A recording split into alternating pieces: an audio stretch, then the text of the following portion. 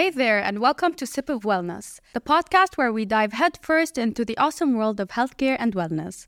Stick around as we chat about all sorts of things, one sip at a time, uncovering the essential details that shape our life both mentally, physically, and emotionally. We're diving into awesome discussions with the experts, engaging interviews that make you think, and facts that are here to support you all the way. So grab your favorite drink, find a comfy spot, and let's gulp down some wisdom that'll boost your journey into a healthier and vibrant life.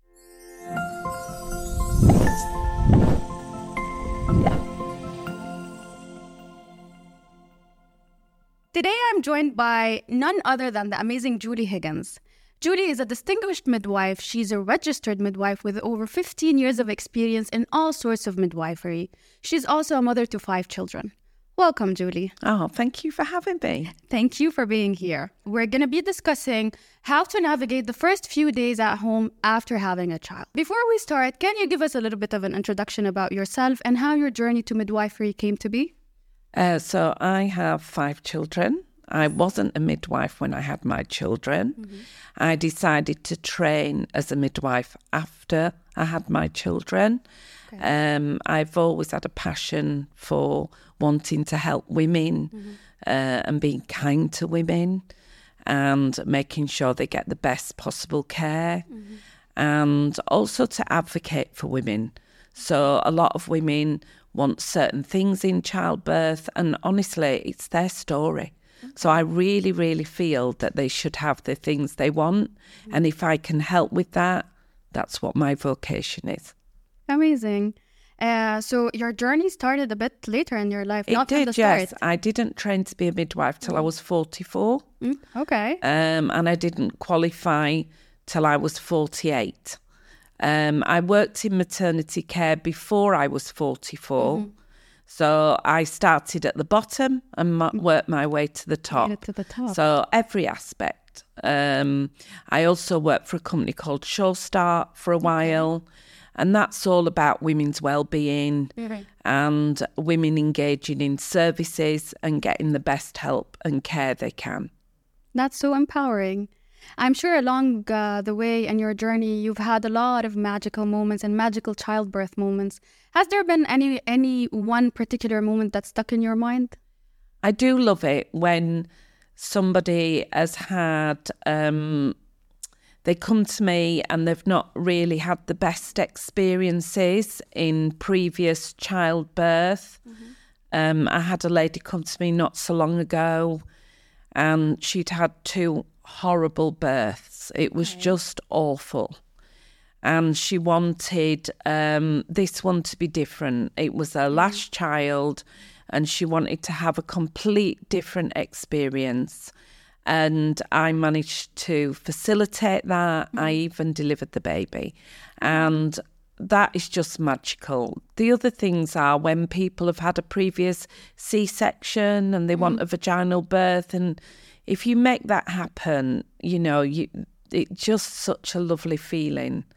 And that's what I enjoy. It's just making sure that I can facilitate what the women want.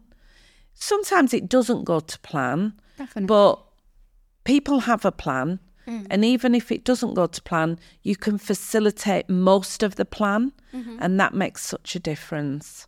And always to be there for them so they've got somebody to talk to and they don't go to Google. Yeah, this is actually one interesting topic because most of the parents, new parents, they base all of their knowledge on books and Google. What do you say to these parents who are always online, always searching for... I just give them my telephone number and just say, I can be your Google for the whole 9 months because they can WhatsApp me anytime with any questions. Because it could be very confusing sometimes when you have access to all of the information on the internet. It can be very contradicting most of the times, like you're reading from different sources and it can be overwhelming for the parents. The problem is with Google, it's not policed. So some of the information that you're gathering is not correct. Anybody can put anything on Google. You've got to have evidence-based information. You've got to have the right information. Even the textbooks, if they're written from England and it's an English author, they may not know how things work in the UAE. True. So you have got a discrepancy there. I remember when I lived in Spain with my older children, there was a lady there that had a baby, and the baby got quite sick. Okay. And we were all trying to work out why this baby was sick. And I went round there one day. I mean, I was a mum, just helping a mum. I wasn't a midwife. And she was giving the baby tap water because in the book it said she could give tap water because the book was written by an English author in England. But in Spain, you don't drink the tap water. Well, you didn't then. It might be different now. But you didn't drink the tap water. But somehow that got lost in translation. She thought it was all right to give to her baby. And little things like that. And also, when you're a new mum, you've got sleep deprivation. So sometimes you're not thinking 100% clearly. I mean, she was mortified when, I said to her, are you giving her that water out the tap? She went, oh, that's what it says in the book. So it's just, you're tired when you've got a new baby. So a lot of things make sense that probably wouldn't make sense if you weren't so tired. Yeah. For these mothers, usually because it's a bit hard to have a balance, because before delivery, you had everything for yourself. You were sharing your body with another person. But after childbirth, that's another journey. So usually mothers struggle to have a sense of balance between their own rest and the baby's rest. I think they do not comprehend how tired they're going to be. And when people have had their first baby, it's a bit scary. You're now responsible for a little human being. And even though you knew you were pregnant, no way, you don't know at the end of it you're going to get a baby. You do know, but you don't know until the baby's there. And that's a shock because you look at this baby and you are responsible for this baby. The woman is the main carer for the baby. Overwhelming responsibility, which sometimes don't turn into love to begin with. Plus, you've just gone through labour, or you've had an operation, you've had a C-section, or you've gone through labour and then had a C-section, and you're tired. Normally, labour's with your first baby along.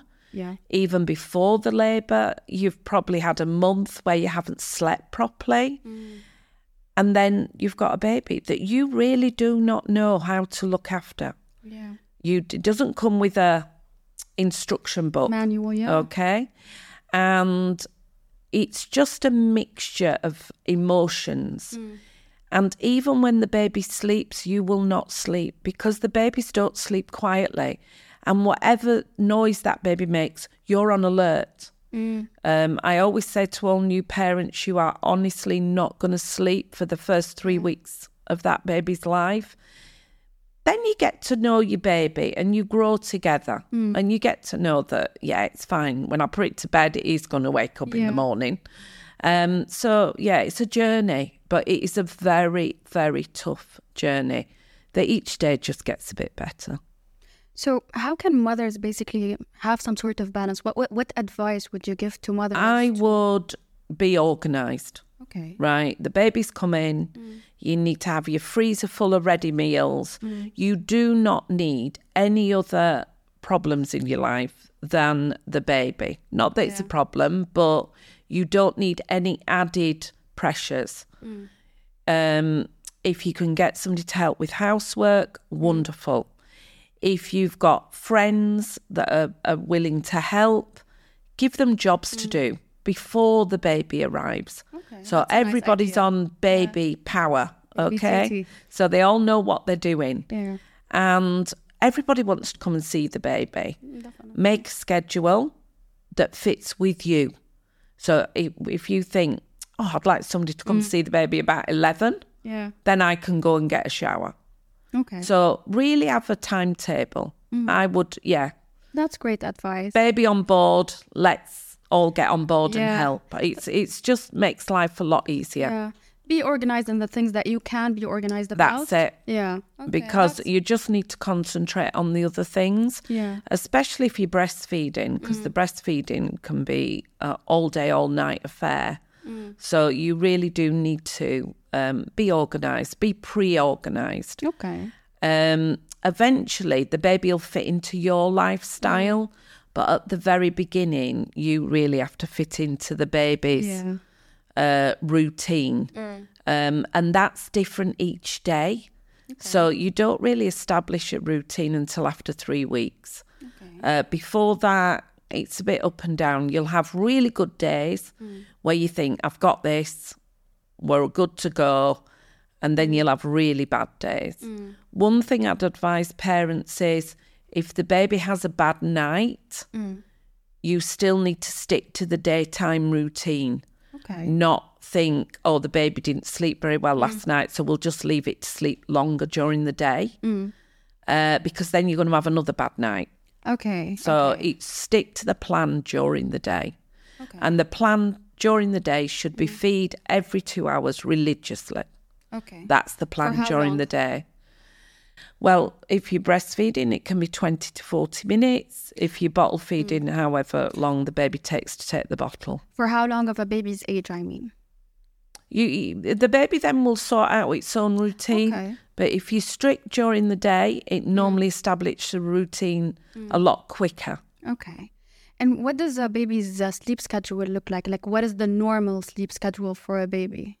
All babies are unique. Okay. So you don't have a sleep schedule. If the baby goes to bed at night, about 11 o'clock, and it's really, really full because you've stuck to the regime during the day, then the baby will start sleeping more at night. Okay. Then that can change when they have a growing spurt. Then they want to feed all the time. Okay. You do not even think about putting the baby into some kind of routine till it's about 2 weeks old. Okay. It really does need to be feeding, sleeping, feeding, sleeping. People watch films, the baby feeds, you put the baby down, it sleeps. I was going to ask about this. It doesn't work like that. Okay.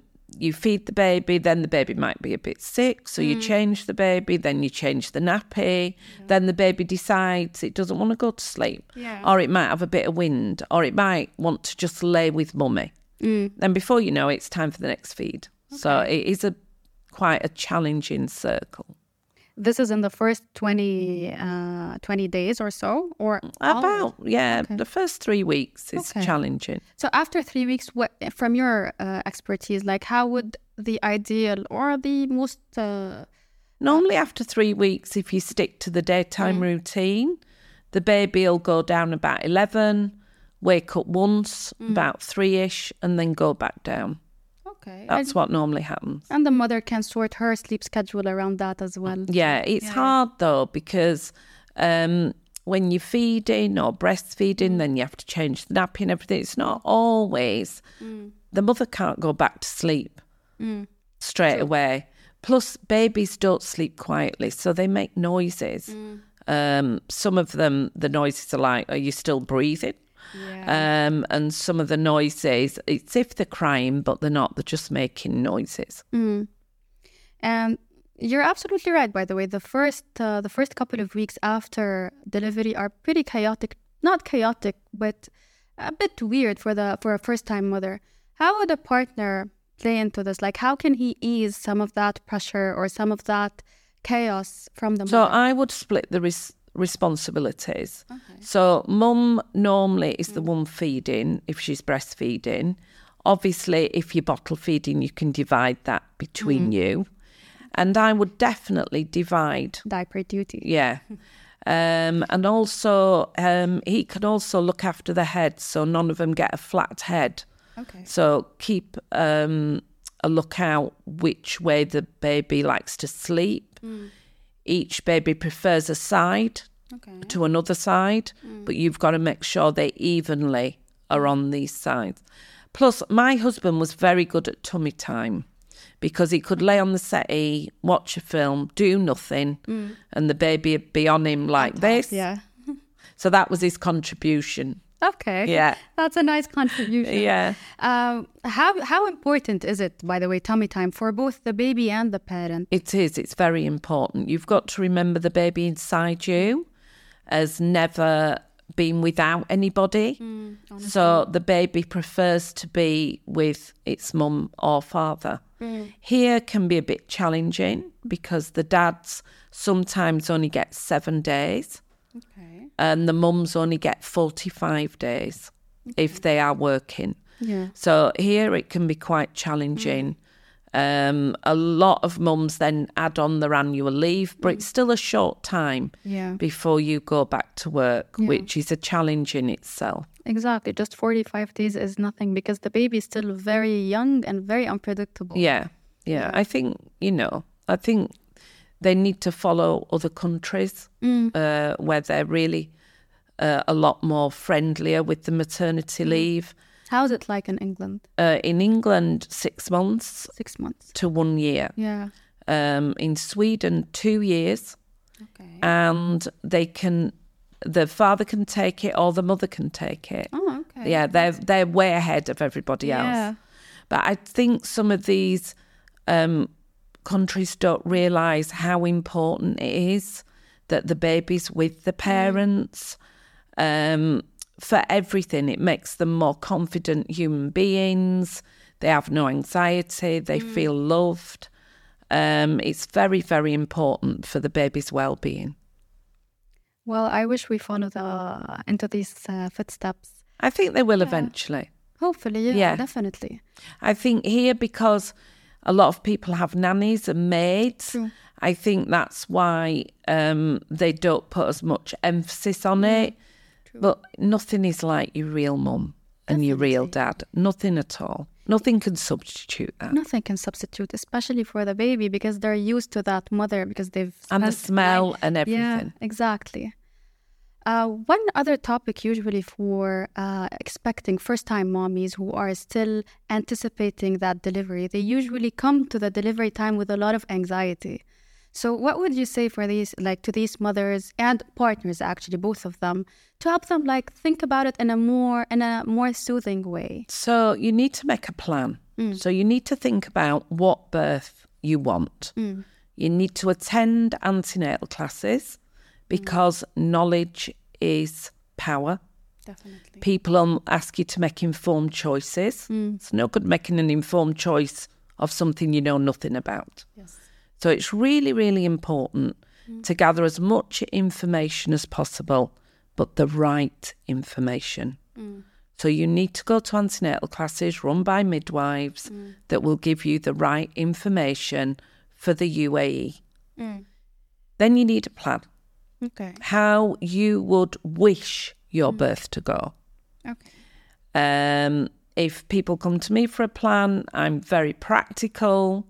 We look at all what you want to do.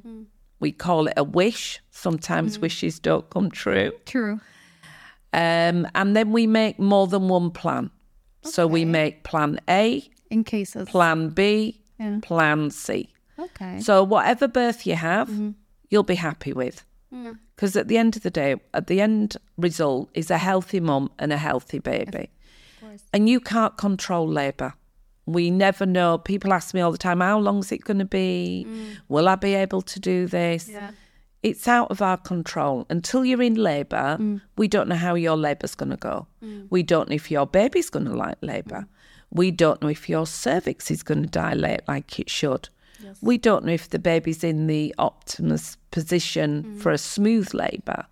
And babies can move in labour. So there's a lot of things we need to think about. A lot of women do get their wishes. We do all we can to make sure these wishes happen.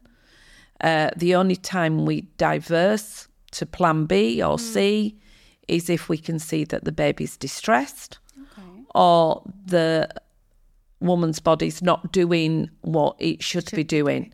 And there's no one to blame for that at all. It's just what happens. Because a lot of the times the women actually end up blaming themselves and wondering if there is something more they could have done. Nothing more at all. Do you know what? The biggest achievement that you've done is grow a human. Yes. And we do not know what this human's going to do in life. Could change the world. And you've grown that human. Yeah. And it might only change the world a little bit. But still. yeah, and it'll change lives as well. If you bring them up to be kind, considerate. It will definitely change lives of the people they run into. Fantastic. Yeah. So, that's the biggest thing. And it is the miracle of life. It's like you said, the most important thing from a delivery or in a delivery is a healthy mother and a healthy baby. 100%. Yeah. But for those exceptions in cases where the mother does end up having a traumatic experience during her childbirth, what advice would you give her for the next delivery? Because some of them actually have... First of all, I would advise that they do a debrief because they need to understand what happened, why it happened, why certain decisions were made. And there's nothing, I know some people think, if I'd have done this, but there is nothing that you can do. The second birth's a lot easier. Okay. So it is a lot easier. So whatever happened with the first birth probably will never happen with the second birth. The second birth is usually a lot shorter. Okay. The pushing takes no time at all, as people are quite mortified that the pushing can take over an hour with the first birth. Okay. But with your second birth, it can be like 3 pushes and the baby's out. Okay. It's a different birth altogether. It's as if your body knows what to do now. It's already been trained. Yeah, so it does it a lot quicker. So I was very quick with my second birth. Okay. Compared to my first birth. So it helps them actually now to think about it this way. If they had a traumatic experience, to know that the second birth is actually second and third will be much easier than the first. And the other thing as well, you forget. So soon as that baby, 6-week-old, starts smiling at you, talking to you, you just absolutely on cloud 9. And then the baby, then at 1 or 1 and a bit, starts walking. And then at 2, it starts talking. And it goes to little play groups and things like that. And then you're just so besotted with this baby. You think, I'll have another one. Yeah. And you forget all about the birth. Definitely. And then, that's it. That's the one thing that I hear from most mothers is that right after they deliver, they're like, we're never going to have a baby again. And then a couple of months later, they're like, we want to have another baby, because that baby, like baby time, when it's a cute baby and they're doing nothing and they're stuck to you, doesn't last for too long. After a while, they become their own thing. They want to explore, they want to run around. So, yeah. And it's just joyful seeing the world from a child's eyes. So we were living in Spain. My first baby was a very quick talker. Okay. So she could honestly have a conversation with anybody at 2. Wow. She was a real chatterbox. And we took her back to England. And on the way back from England back to Spain, I said to her, it was really lovely, wasn't it, being in England? She said, I didn't like it. I said, why not? She said, I didn't like the furry floors, the carpet. She didn't like the carpet. We were living in Spain with all wood, marble floors. Yeah. She didn't like it at all. And that was makes you think. Yeah, I know. That was a, perception of England. I don't want to ever go back again, she said, because of them furry floors. She didn't like it. Yeah, and it makes you see things for the first time. It's like glass shattering. You're like, never thought about it this way. Yeah, and they're just wonderful. I mean, I had 5 of them, and they all look at life differently, and they all have the little quirks, and it's just a joy, an absolute joy. They do say each child has its own experience, like each child comes with its own set of experience during pregnancy and after delivery. Do you know what? All my children are the same in confidence because I was really up on that. But they're all so different personalities. And they're very, very close, my children. All of them are very close. They talk to each other every day. And I think that's a good thing. But they do all come with their own little unique personalities. What you did with one baby, you don't do with another. My second baby was an unbelievable sleeper. She could sleep on a washing line, we used to say. As one of my babies wasn't a very good sleeper. And that was a shock to us. Okay. One had colic, one didn't. There's all sorts. Okay. So it's just nice. Does this stay with them, or do they like change along the way? They change along the way. Okay. I think they change through experiences. Okay. And they've all got the little quirks, which can be quite unusual. Okay. Each one is unique in his own way. Just go with it. Just go with it. And, I've had one uniqueness. Well, two of my babies, I called them beige babies. Okay. So they would only eat food that was beige. Okay. So they'd eat pasta, chicken. They hated colours? Vanilla ice cream, Okay. as one of them used to call it. Vanilla. Yeah, vanilla. Okay. So very plain foods, nothing with any colour. Okay. But I had two children like that, so it must be a thing. Okay, and they changed along the way. Yeah. So, Max didn't like tomatoes, onions. Oh, he didn't like anything. Okay. And sometimes they don't like stuff, but then they like stuff that's got it in it, but they don't mind it in that form. Yeah. So he didn't like bolognese to have with your pasta, but he'd eat pizza. Okay, which basically both have the same thing. Yeah. So okay. We just have to be a bit inventive. So I used to make a pizza with the bolognese. Okay. And then he'd eat it with cheese on top. Yeah. I heard that one hack where you would introduce all the foods that your babies don't eat, but you would introduce them in a different form. Definitely. For example, with pasta, you would include all the veggies into you would mash them and put them in the pasta. They would eat everything, but in a mashed form. Yeah. So I used to hide a lot of vegetables in food where I'd puree them all and then mix it in with the shepherd's pie. And they never knew. Exactly, smart. And then one of my children had only eat chicken. Okay. But the way we got her to eat beef was I said, you know how eggs are white and brown? Well, same with chicken. You get a brown chicken and a white chicken. So your beef is from the brown chicken. Oh, well, chicken. Okay. I used to call it chicken. Okay. She used to go, I love this chicken. I used to go, oh, that's good. At which point did she realize that this is not chicken, this is actually beef? Yeah, she were a bit daft, so not until she were a bit older. That's nice. One of the topics that usually is a bit feared and a bit like people don't really know how to navigate it is postpartum depression or baby blues. Because after you deliver, as you said, like after a woman delivers, her whole life her whole paradigm shifts around. So for these people, for these families who feel like they're starting to go through postpartum depression, what can you tell them? What can you advise them? You need to get help straight away. Okay. It ain't going to get better. It's just going to get worse. So you need to seek help straight away. Sometimes it can be a bit of a hormone imbalance. Sometimes it can be really because you're very tired. But if it changes into purple psychosis, that's very serious. So you need to get help straight away. So the rule of thumb is day 3, if you've had a normal delivery, nervous breakdown day. The world has come to an end, okay? You've not slept for about 5 days. Yes. So it's all a bit too much. Day 4, if you've had a C-section. Also on those 2 days, your milk comes in. So the hormones are raging. So that day you are going to be very upset. Okay. And you don't know why. And then it'll be a mixture of being upset and happy and all that. Then it might take you a while to catch up on your sleep. So you will have a few days where you don't feel 100%, but you can cope. Okay.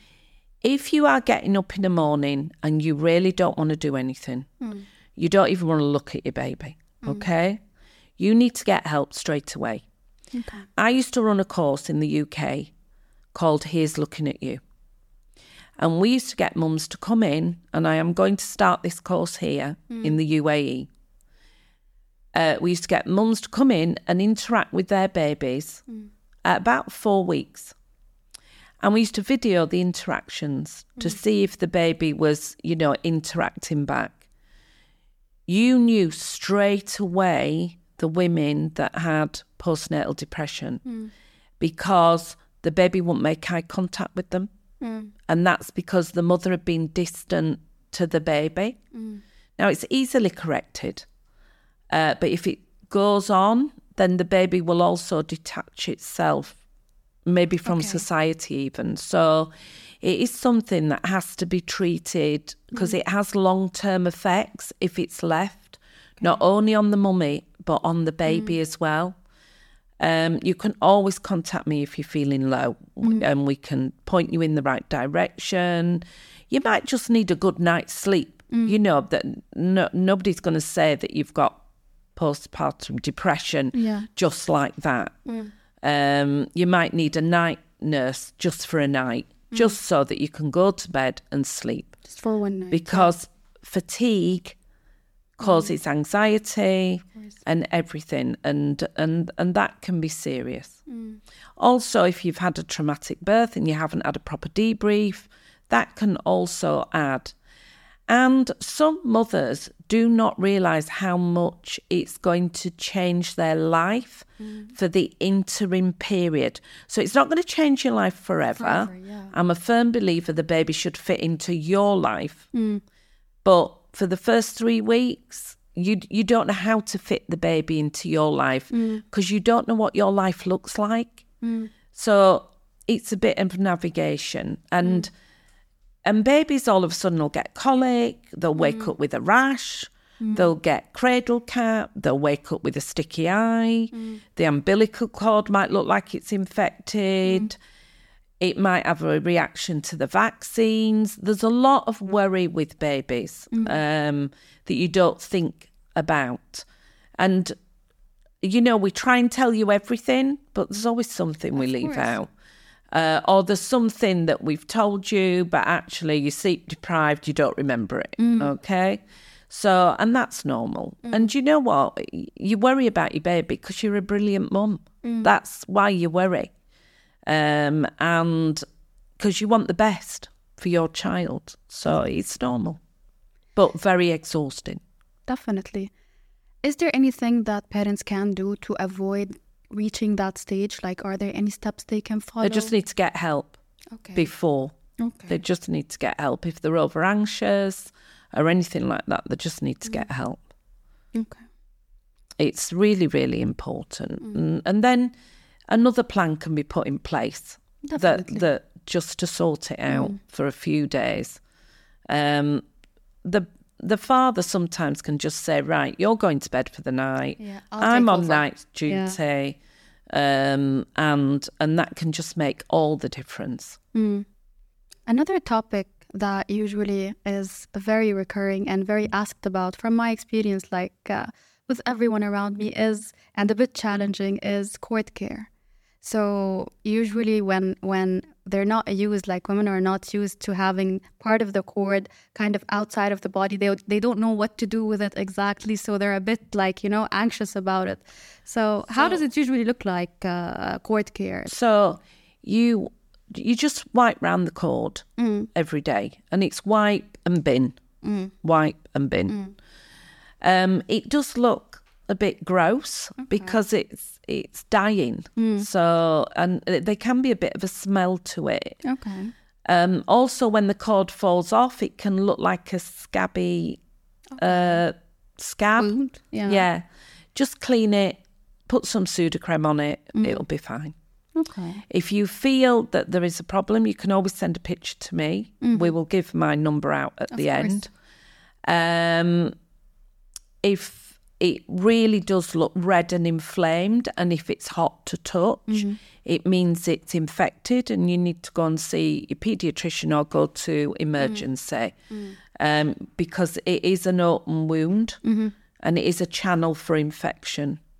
But what you just need to do is wipe round it. Wipe and throw. Some people say, I don't want to give my baby a bath because of the cord, but actually you can give your baby a bath because it'll just dry out afterwards. So some cords take a lot longer to fall off than others, And normally that's because you've either had antibiotics in labour or the baby's had antibiotics. So normally the cord would fall off between 5 and 10 days. Okay. If you've had antibiotics, it's 5 to 15 days. Okay. How important is hygiene for the newborn? Like, is washing and showering something that should be done on a daily? No. No. So the newborn's actually, it's not outside in the ground or anything. So I think you can be over-hygienic with newborns because they have to build a resistance. Okay. But always sterilise the bottles, the pacifiers and things like that. Bathing every day, maybe not, because the newborn has to get its natural oils. So you don't need to bath every day. And it's all right just top and tail in. So you start at the top, finish at the bottom. Because a lot of women, they include that into their daily nighttime routine from the moment the baby's born. They shower, they feed, they shower, then they feed, then they put to sleep. So yeah, I think after 3 weeks you can get into a routine. But before then, I wouldn't be bathing the baby every day because they get really dry skin. And if you're bathing them every day, you're stripping them of all the oils. Also, don't use any products. Really? No products at all? No. Okay. And the first 3 weeks or? First 3 weeks, because the skin's sensitive. It's used to living in water. So it's getting used to all the outside, the detergent that you've washed the clothes in, it's getting used to lots of things. Okay, that's interesting advice to avoid all products for the first 3 weeks. Yeah. What advice would you give to women who just started breastfeeding? Because this is also a topic that is usually you have people who want to breastfeed and are excited to breastfeed, and people who are just so scared about the idea of breastfeeding. I'm baby friendly, so I don't mind however you feed your baby, as long as you feed your baby. The baby needs food. Breastfeeding can be challenging, getting the right latch. It can be uncomfortable for the first 3 weeks. But if you do 3 weeks of breastfeeding, after 3 weeks, all the discomfort goes away. It becomes very easy. But the 3 weeks, it's up and down. You'll have good days, good nights, bad nights. Sometimes the babies want to feed 24/7, which is not feasible. And that's when they're using you for comfort. Okay. So try and stick to some routine with the breastfeeding. Otherwise, you'll just be breastfeeding 24/7. Yes. Your nipples will get sore. It's not that you're doing it wrong. It's just that nobody's sucked on your nipple for that length of time before. Yeah. I always say it's like getting a pair of new shoes that are a bit tight for you. Yeah. It's the same thing. You're going to get a few blisters, a few cracked nipples, but each day it'll just improve. Get better. Okay. And how can women overcome some of the challenges of that are associated with breastfeeding? I think here there's hardly no challenges. Everybody seems you can go out and breastfeed. Everybody's got those things that cover, discreet. So I don't think there's a lot of challenges. I mean, it's good to see a lactation consultant. Good to get the right advice, especially with expressing and things like that. And you feed your baby however you want to. If you find if you want to exclusively breastfeed, there's lots of help out there to help you achieve that. If you want to mix feed, there's also help. If you see a lactation consultant, it's about feeding the baby. So we just want a happy baby. A full baby is a happy baby. When should you seek help in case something is going wrong? Anything that you feel, if you feel that it isn't going quite right. So a lot of mothers say, I haven't got enough milk. But how you know that things are going right is that your baby will have lots of wet and dirty nappies. Okay. If your baby's having a lot of wet and dirty nappies, then you know everything's okay. Is there anything a woman can do to increase milk production? Just feed more. Okay. That's how they increase milk production or express, but don't over express. Okay. You mentioned earlier about one of your patients who had like a second and third pregnancy, and she was a bit concerned. For those women who already have, they're not new mommies, they already have kids. How would you advise them to introduce that baby into that dynamic of the other child, to avoid any... So the most important person in the relationship, so 3 have become 4, the most important person is that older child. Okay? Baby has to come with a gift, and it has to be a big gift. It's not about the cost, it's about the size. And then nothing in that older child's life has to change for the first 3 weeks. After 3 weeks, the older child will always think it had a brother or sister. Okay. So it can change in the sense, so say mummy normally takes the older child swimming. So somebody else can take the child swimming. It doesn't have to be the mum. But nothing in their routine has to change, and you must never tell the older child off for anything it does to the baby. So even if the older child's a bit rough, you mustn't tell the older child off, because the older child will remember that. It'll think to itself, before you came along, I didn't get told off. Yeah. You're here, now I'm in trouble. And it scars them for life. They'll never have a good relationship with their siblings. So my second daughter, there was quite a close, they were close, her and my son. So he was the new baby, came home. She was little still. She was I'd say about 18 months, 15 months old. Oh, she was fascinated with his eyes. Okay. Every time he opened his eyes, she poked him in the eye. Aye. So we didn't tell her off. We just diverted her, and then we played this game with her where we did mouth, nose, eye. Mouth, nose, eye. So then when she went anywhere near him, she did mouth first. Yeah. Well, it didn't matter if she poked him in the mouth. That's okay. But the eye was an issue. And then we distract her before she got to the eye. So we would say, oh, do you want... do you want a chocolate bar? Yeah. Oh, look, there's a birdie outside. Anything. So she didn't do that. But we never told her off. Okay. And you also get with siblings as well, the older siblings.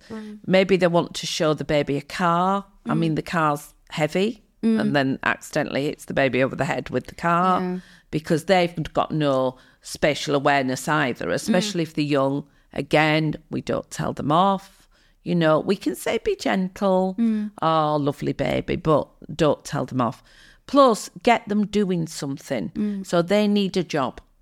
So the job can be that they bring the nappies to you or the wet wipes. Give them something to do. To involve them into the care of the child. 100%. Yeah. And also tell them what a wonderful big sister or brother they are. They are the best. Okay. It's positive reinforcement. Yeah, it will go into their mind. No negative reinforcement. And always tell them how lucky the baby is to have them. Because honestly, the baby doesn't mind, Yeah, of course. So that's what you need to do. And they'll always be friends. They'll be best friends. That's nice. That's speaking also from experience. Yeah, definitely. All my kids get on really, really well. What can you do, like as a mother, as a new mother, what can you do to increase bonding activities with your newborn, aside from the other siblings, like with your newborn, to increase that bonding with them and for them with you? So you need to spend time when the other siblings are in bed, basically. That's your time with the baby. I know it's exhausting, but it's just the way it is when you've got other siblings. It's always going to be harder with 2 than it was with 1. Plus, when you have your second baby, you forget how small the first baby was. Yeah. And that's a big shock because the baby's a lot bigger, a lot smaller than the sibling. And you forget how small the sibling was. At some point, yeah. Skin-to-skin contact. It's something that has come recently that has been talked about a lot, like have a lot of skin-to-skin contact. Is this something that is purely like during delivery, or also does it have to stay afterwards? Yeah, you should have skin to skin. The baby's used to your smells and everything. The baby feeds better when you skin to skin before you breastfeed. Yeah, it's the way to go. Does it have a positive effect on the mother as well, or just on the baby? 100%. All the happy hormones, because you love your baby. So, Julie, recently there have been many different forms of deliveries and types of deliveries. We have water birth, we have C-section, and we have, of course, vaginal births. Is there something that is more favored than the other? Because I know like most women fear C-sections when it's actually not something to be afraid of. I think in this region it's 50-50. You know, I mean, honestly, I don't mind how you want to birth your baby. That's your body, your choices. As long as, you know, it's safe, it's fine. Okay. And it really is 50-50. 50% of women want a vaginal birth, 50% women want a C-section. And out of those women, some people have to have a C-section and some people have to have a vaginal birth. So, you know, it just happens like that. And there is really only two types of birth, vaginal or C-section. They're coming out one way or the other. Yeah. The water birth is obviously a vaginal birth where they come out in the water. And really the mum does it all herself. So you don't touch the baby in the water. It's hands off for a water birth. So you're just there supporting the women, talking her through what to do. That's all you're doing. Then there's the normal vaginal birth. And then there's the ventouse, where you might need a bit of help at the end. And they'll put like a cap on the baby's head as you push. The doctor will pull. And they do that sometimes if you're just exhausted and your contractions aren't strong enough and you just need a little bit of help. The forceps delivery is usually done if the baby's high and it just needs rotating as well as delivering. So those are the vaginal birth methods. So no need to go directly into C-section? No.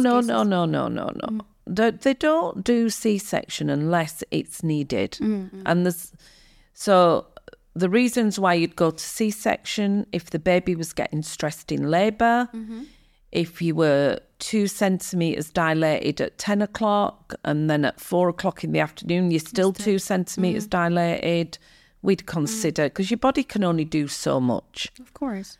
The other reason is if you hyperstimulate. So sometimes when you start contracting, you contract 1 in 10 minutes, then 2 in 10 minutes, then 3 in 10 minutes, then 4 in 10 minutes, then 5 in 10 minutes.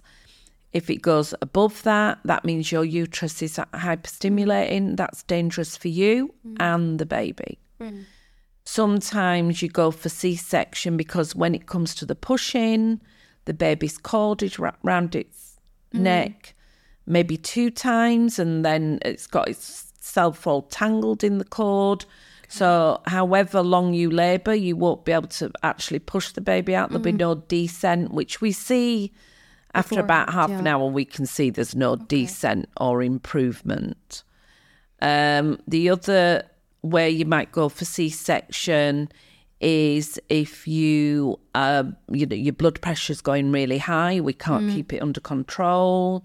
Anything really that puts you and the baby in danger. We do a lot of planned C-sections. We don't do that many emergency C-sections, to tell you the truth. A lot of them here are planned. The planned C-section is very chilled and everything. You're explained in great detail what's going to happen. If you need extra support, we support you in extra ways if you're a bit anxious.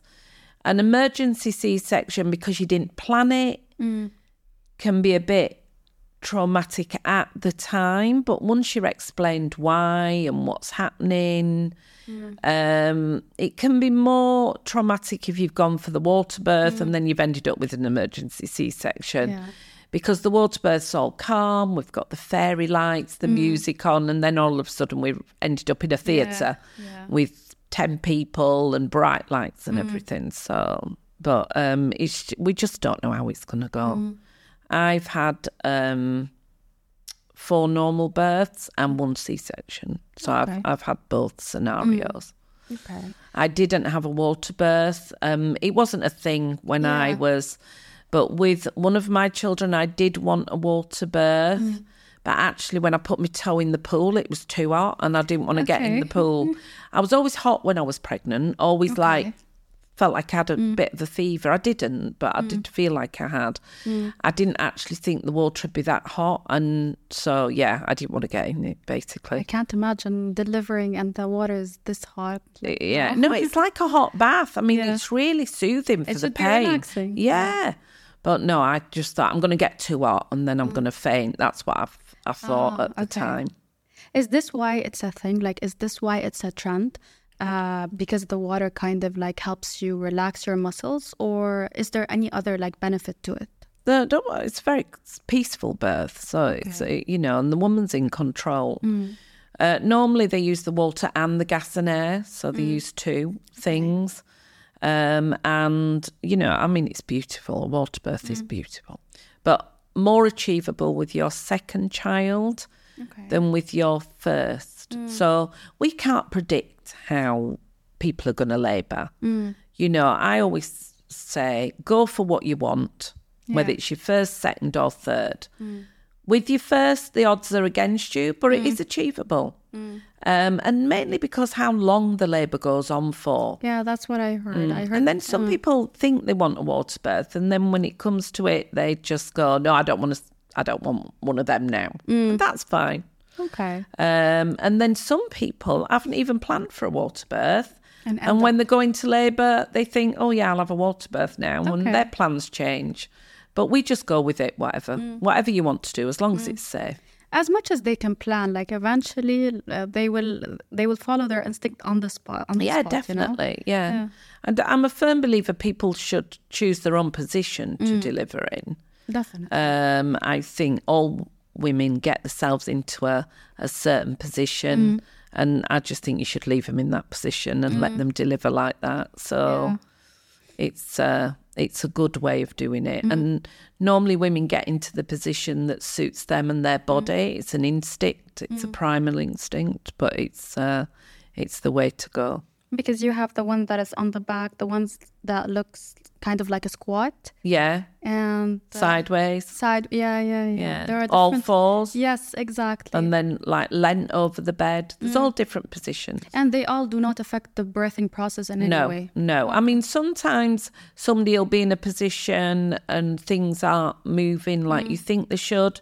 Then you'd ask them to change the position. Okay. Just to see if it's better in a different position. Okay. Thank you so much for your answers, Julie. We've benefited a lot from your experience and expertise in this field. Thank you very much for having me. Thank you so much for being here. For everyone that would like to speak to Julie, she's available in King's College Hospital, or you can contact her through Instagram at IG Midwife. Or you can have my phone number, of course, which is 058 590 4943. This concludes our exciting session with Miss Julie. Thank you, Julie Higgins, for being with us. Don't forget to put your thumbs up and subscribe to our podcast. We will have exciting interviews every week with the leading experts in healthcare and wellness.